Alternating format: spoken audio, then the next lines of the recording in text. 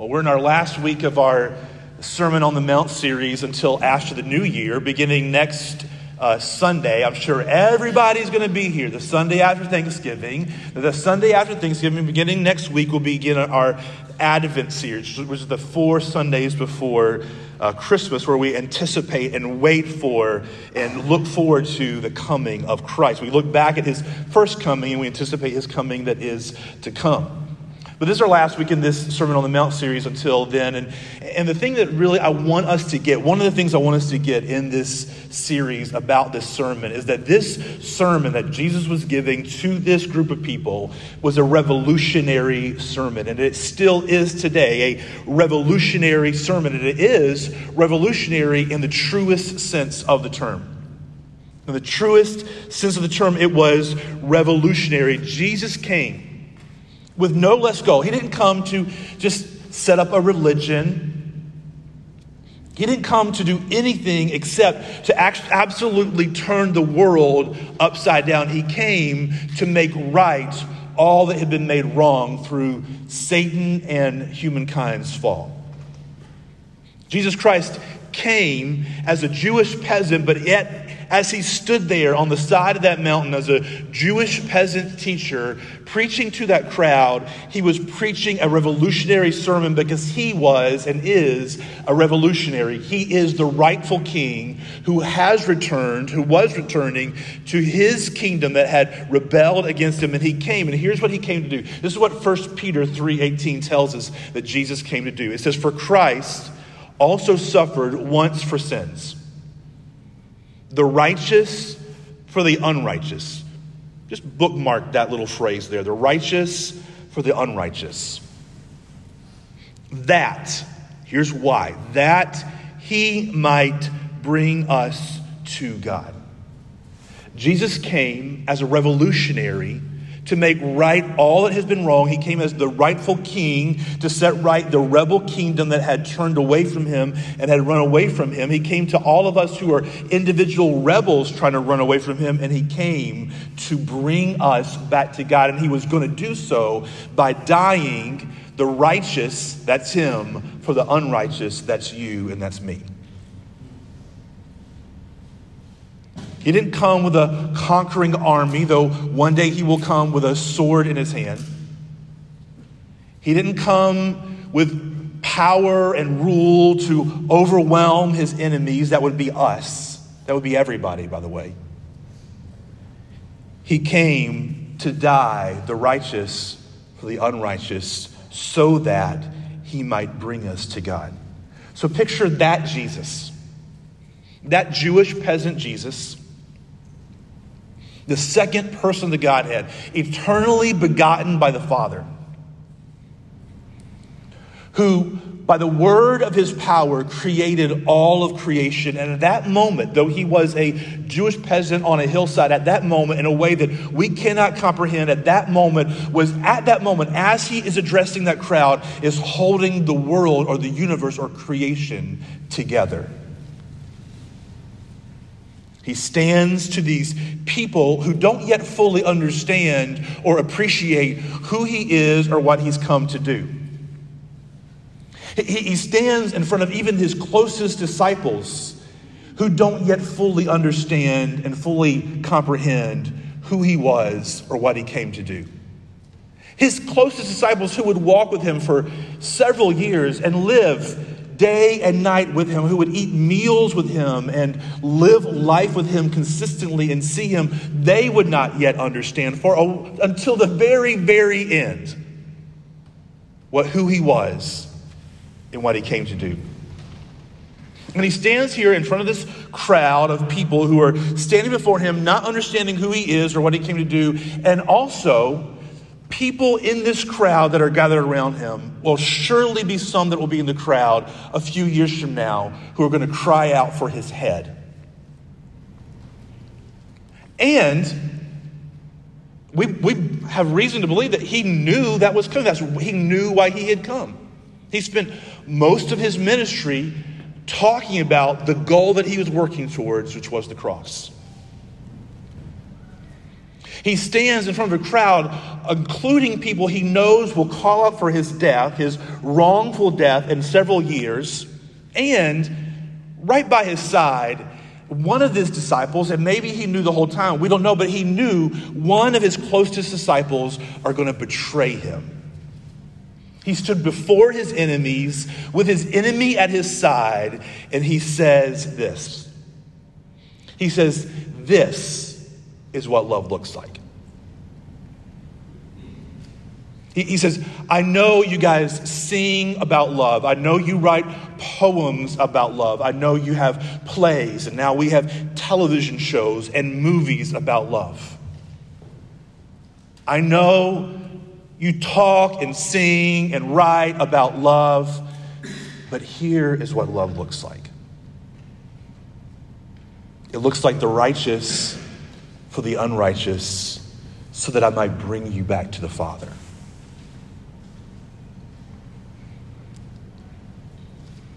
This isn't like the love that you have known, he says.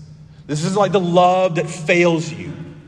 All of us have had people who professed undying affection and love for us, and yet they turned around and failed us in the next breath. All of us have been those who have professed that kind of love for somebody else, and yet turned around and failed the very next breath. He says, it isn't like the kind of love that fails. It isn't like the kind of love that breaks hearts. How many of us in here, if we had hours to talk about it, are grown adults who are today still dealing with broken love and broken hearts? We know that we should be able to get over it, and yet we can't seem to quite get out from underneath it. He says, isn't the kind of love that fails, isn't the kind of love that breaks heart, isn't the kind of love that gives up.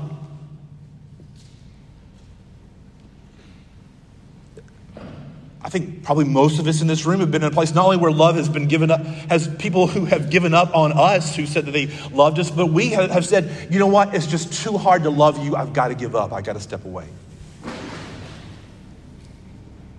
Jesus says this kind of love isn't the kind that hurts most those that they say they love the most. It isn't the way it works. You're not hurt most by the person who cusses you out in the line at McDonald's. I know none of you go to McDonald's because nobody ever admits they go to McDonald's. You're most hurt by the person who's closest to you, who says that thing that sticks in your soul like a barbed wire.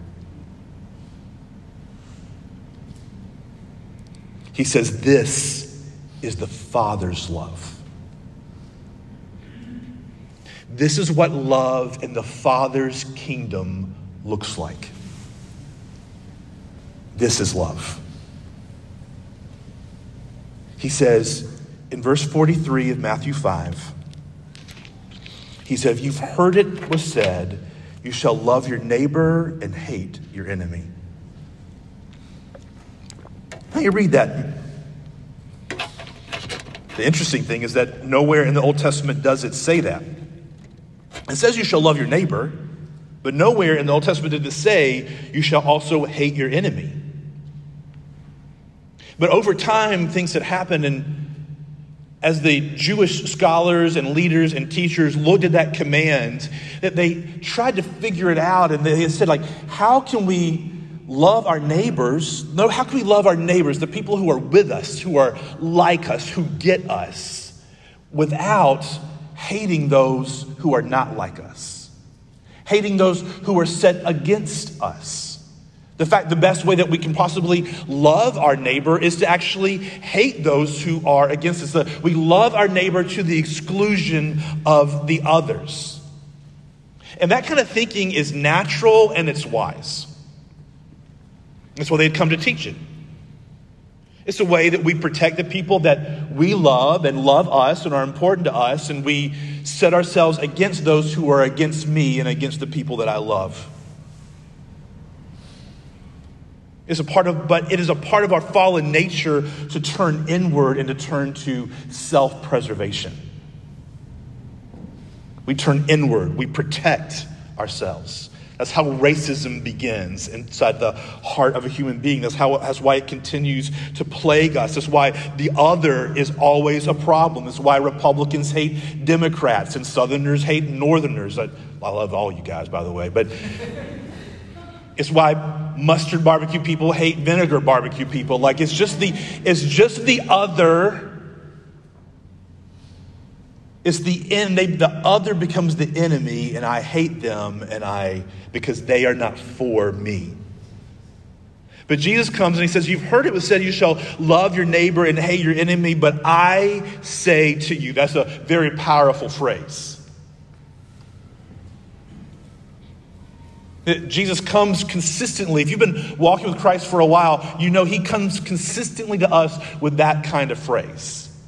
You have thought it should be this way, but I say to you this.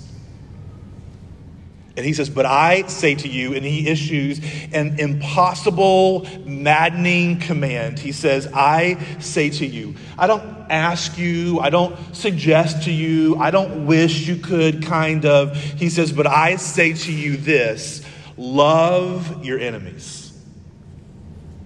Thanks, Jesus.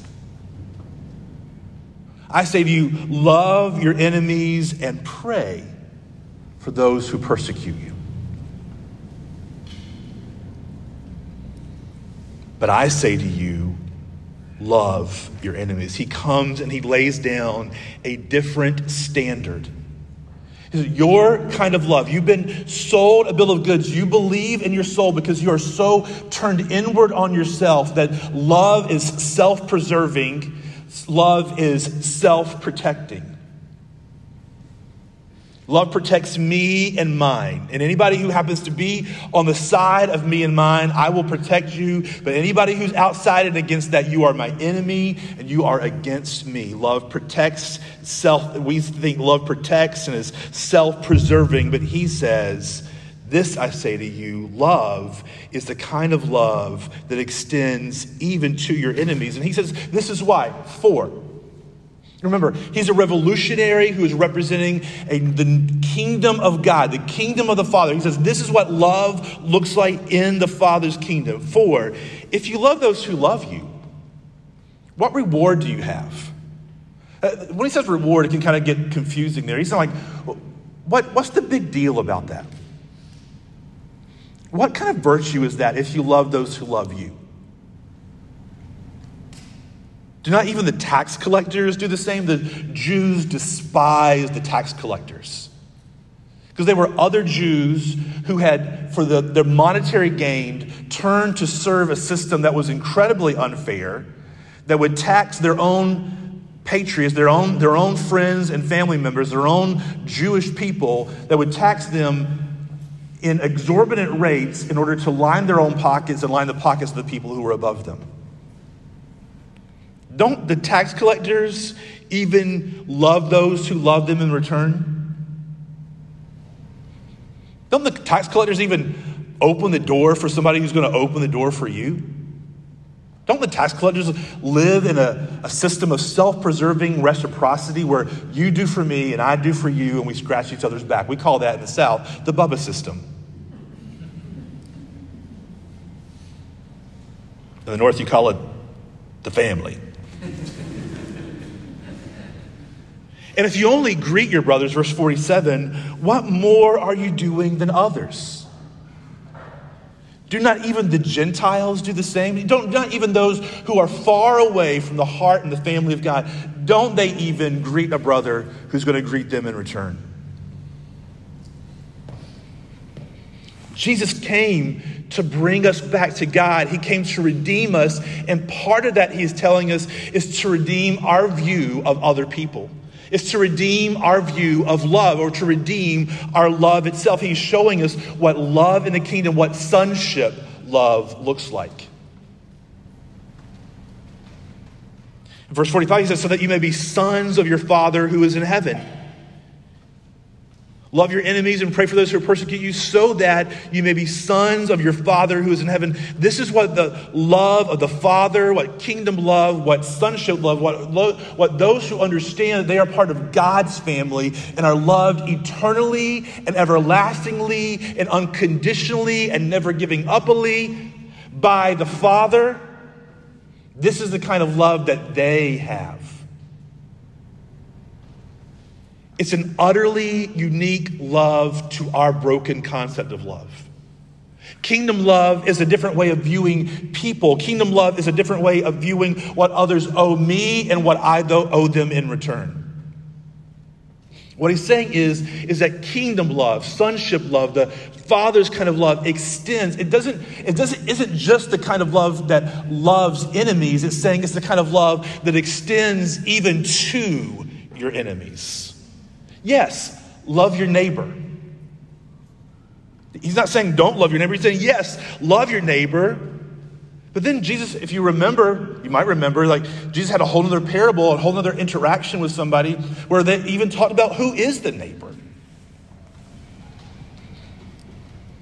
Jesus comes and revolutionarily redefines who our neighbors and who our enemies are. And he actually shows us that actually our enemies are our neighbors.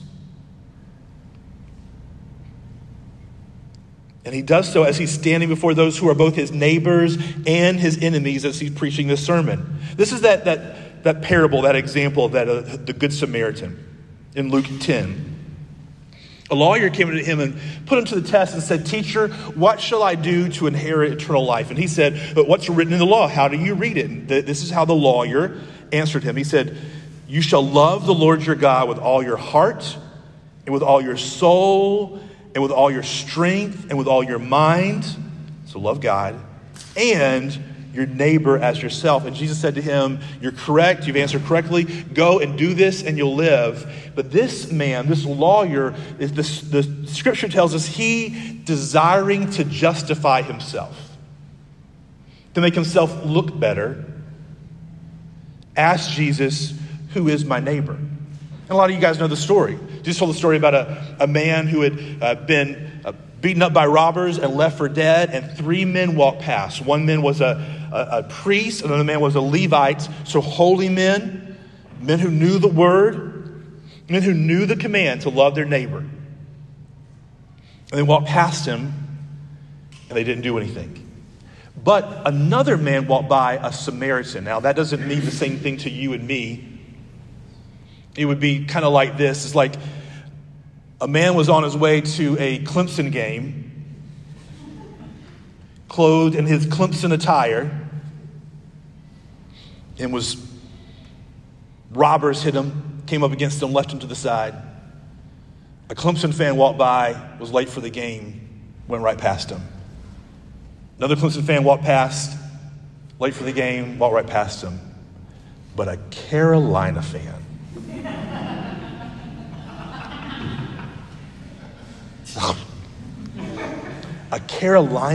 walks by and picks the man up and cares for his wounds.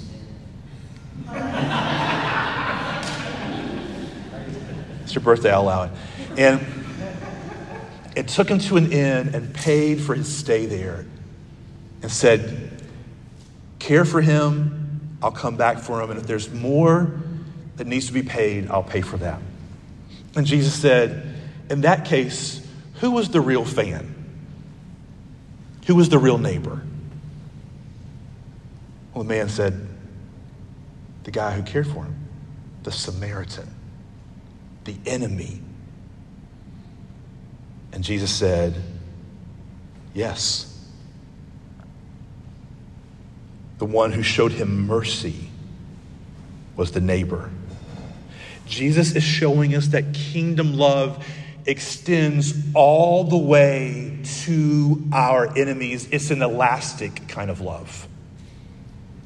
It's the kind of love that stretches. It includes my family. It includes my friends. It includes the people that laugh at the same jokes I laugh at and watch the same kind of shows. But it extends further to those who actually, all the way to those who hate me and wish me harm and actually try to inflict harm upon me. He says that's what kingdom love is like. That's what the love of the Father is like. It's an elastic love.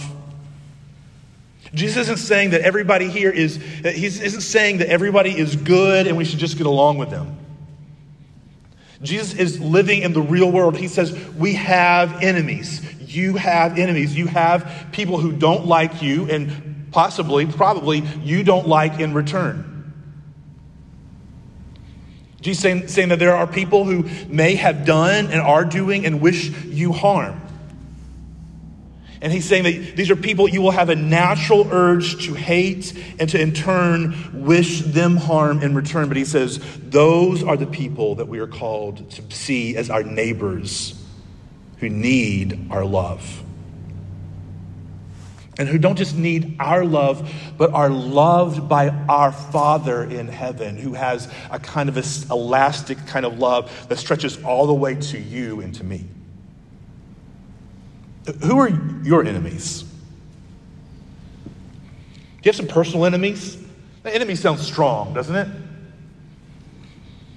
Who do you have who personally, you just like, I hate that person if I'm honest?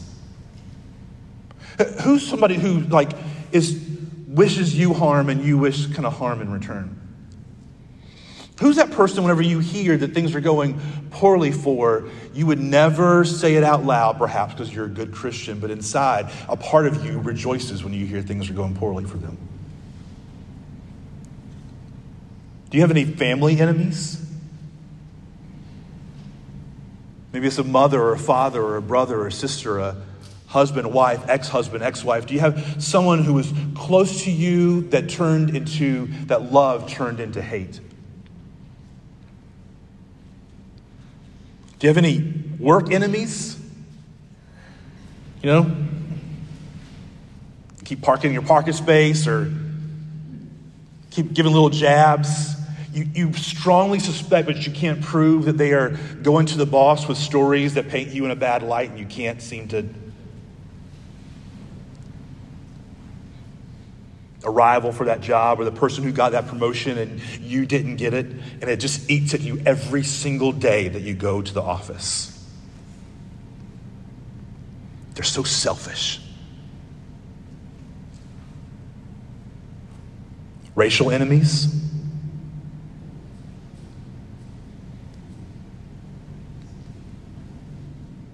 Political enemies. Religious enemies. Our nature is to turn anyone that isn't with us or for us into an enemy, and our culture reinforces that idea. We have an increasingly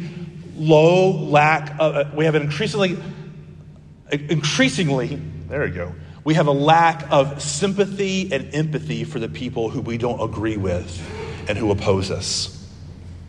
Whether politically or culturally, religiously. I've heard Christian leaders saying things about other Christian leaders over the past few years that I cannot fathom, but our culture feeds our flesh that says anyone who's not for you is an enemy. I've heard Christian leaders and Christian people say things about non-Christians because they oppose them politically or culturally, and it's astounding. But it's the water we breathe, that we swim in, it's the air that we breathe. Jesus isn't painting a picture of the world with rose-colored glasses, but he is painting a picture of how the cycle of hate can be stopped. And what does that kind of love look like? He says, what does that kind of love look like? Did you notice this word, this really powerful word in this passage? He says, let me find it. What more, verse 47, if you only greet your brothers, what more are you doing than others? That word more is a powerful word in this passage. That word more These are different ways it could be interpreted. It means utterly. It means abundantly. It means superfluous. I said that word without messing up. Too bad. He said surplus. It means surplus. It means excess. It means extraordinary. It means the peculiar. When he says, what more are you doing than them? He's saying that our kind of love for other people should be peculiar. It should be exceeding. It should be surplus. It should be abundant, utterly crazy kind of love for the person who is our enemy. What more are you doing than others? Jesus said in Luke 6, he said, but I say to you who hear, love your enemies and do good to those who hate you. Bless those who curse you. Pray for those who abuse you. The Christian kind of love, the kingdom kind of love is a super love. It's a abundant, exceeding, peculiar, extraordinary kind of love. What is this kind of love? Well, this love would be warm self-sacrifice, even for our enemies. Loving self-sacrifice, even for our enemies. I say loving because we all have had self-sacrifice where we just grit our teeth through it, right? But warm self-sacrifice, even for those of us who would be our enemies. The kind of love would be the kind of love that would have actually warm affection. He doesn't say just go and do good. He says to love them. And built up into that word is the picture of warm affection. He said it. How is this love shown? We see here in Luke 6, he says, do good to those who hate you, bless those who curse you, and pray for those who abuse you. How do we show that kind of love all the way to our enemies? He says we do it with our words. We bless them. We don't just bless them to their face, like that southern blessing. We bless them when we talk to other people about them. We bless them when we're alone with ourselves. We don't just vent about people. We bless them. We do good. Love is shown in deeds. We do good to those who hate you. And then he says in both Luke 6 and Matthew 5, pray for those who abuse you. Our love is shown in word and in deed and in prayer. And to whom is that love shown? It's shown to our neighbors and to our enemies, those who share our interests and outlook, and those who wish ill towards us or who we wish ill towards, and especially to our enemies, especially to those who hate us. This is what Dietrich Bonhoeffer said. He's speaking specifically about how we love our enemies in prayer. He says, this is the supreme command. Through the medium of prayer, we go to our enemy, stand by his side, and plead for him to God. For some of us, it would have to even start there because I can't yet bless my enemy and I can't find anything in myself to do good for them. So I have to go alone in my secret place of prayer and wrestle out there with the Lord. God, get me to the place where I can stand beside that person and plead for their best so that I can serve them in deed and I can bless them with my mouth. This kingdom love that we're talking about is the Father's love. Do you feel the underlying impossibility behind all of this? I mean, what command could be a more outlandish command than to love your enemy? He could have just said, do good for your enemy. And we'd say, okay, we can possibly do that. With gritted teeth, with clenched lips, we can do good. But he says, no, from your soul, from your heart, love them. And then we're stuck. How do I love them if I hate them? How do I love them if they hate me and they wish ill to me? How are we to change our thoughts and motivations to the point that we don't want to hate our enemies? How can we actually move to love them? Like, not just to love them, but even want to love them or want to not to hate them.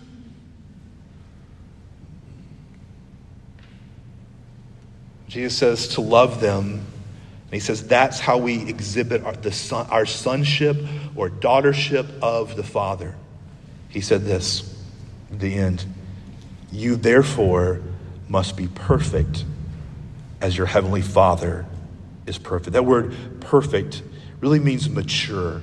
You must therefore be mature or grown up as your heavenly Father. You should, in other words, he's saying you should reflect your heavenly Father and your maturity.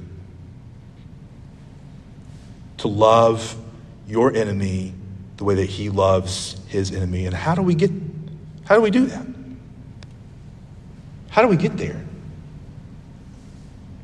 I've been thinking this week about something that's been pointed out in a couple of commentaries that I saw. And that's Jesus' prayer. He didn't just tell us to pray, Father, forgive us our transgressions as we forgive those who transgress against us. But as the nails were going in his hand, and as he hung on the cross, he prayed a prayer. And while the nails were going in, Father, forgive them, for they know not what they do. I don't think he prayed that prayer just once. I think he was praying it under his breath the whole time through. Father, forgive them. Father, forgive them, for they know not what they do. As he is praying for the forgiveness of his enemies who are actually at that moment wronging him, he's also praying for his enemies as he was dying for his enemies. That's what kingdom love looks like. That's what the Father's love looks like. It's the kind of love that prays for his enemies as the enemies are killing him, as he's dying for his enemies. That is the Father's love. This is love. Jesus standing before them, not just telling them to do something that is impossible. He's showing them the path to get there, and it is through him. Is only by looking at the Christ as Jesus, who is taking those blows and praying that not only that they would be forgiven, but that we would be forgiven. And he's going through the motions so that we could be forgiven. That's what he came to do, the righteous for the unrighteous, to bring us back to God. And it's only by seeing that kind of love that we can see, wow, I have a motivation. All of a sudden, that plank that I thought was in their eye, that evil I thought they had, I see I'm the evil one. I'm among those voices crying out in the crowd to kill him. I'm not the faithful ones beside him. I'm the ones crying out, and yet he's praying for me that I might be forgiven. Father, forgive them, for they don't know what they are doing. They are your enemies, they are my enemies, but I came to bring them back to me. And it's only there that we can get the motivation and see the hope to be empowered to have that kind of love. Because what we end up knowing is it cannot be my love that loves my enemies. It has to be Christ's love, the God-man who cried out and prayed as the nails were piercing his skin. Father, forgive them, for they know not what they do. It has to be his spirit within me that cries out the same thing to those around me. Father, forgive them, for they don't know what they are doing. Lord, help me to see them the way that you see them. Break my heart that I am your enemy. You've brought me near so that not I can muster together love, but I could experience your love through me to them, allow me to forgive them, to pray for them, to bless them, and to do good for them. Because Christ, you have prayed for me. You're praying for me now. You have blessed me when I deserved cursing. And you did good, and you still do good for me. you can't muster love for your enemy and yourself. You can only behold the one who loved you when you were an enemy and let his love flow through you to them. But let's do that. Let's not let that kind of love stop at my own heart, because I'm missing something if it stops there. This morning we're going to open communion. We're going to have 2 stations like normal, one on either side. I want you to come forward and receive the broken body and the shed blood of Christ for you. That he did that crying out, Lord, forgive my enemy. They don't know what they do. And maybe you are thinking about now 1 or 2 or more enemies that you have, that you haven't been able to muster the love for. And as you come forward, if you're a Christian, say, God, help me to see your love and let your love flow through me to them. And this morning, maybe you actually are an enemy of God still. Maybe you're still one of those rebels. See Jesus' unfailing love for you this morning and accept his sacrifice on your behalf. Bow your knee to him and call him Lord. Be like to have somebody pray with you for that. I'll be here. Grab somebody beside you. I'll be happy to pray with you. I'm going to pray. We're going to open up in the front for communion. We're going to finish worshiping together. Jesus Christ, I thank you that while we were yet sinners, Christ died for us. You died. The just for the unjust, the righteous for the unrighteous, that you might bring us to God. Lord, we pray that we would see and experience that love fresh this morning, and that you would help us to exhibit that then to those who are around us. In the name of Christ we pray.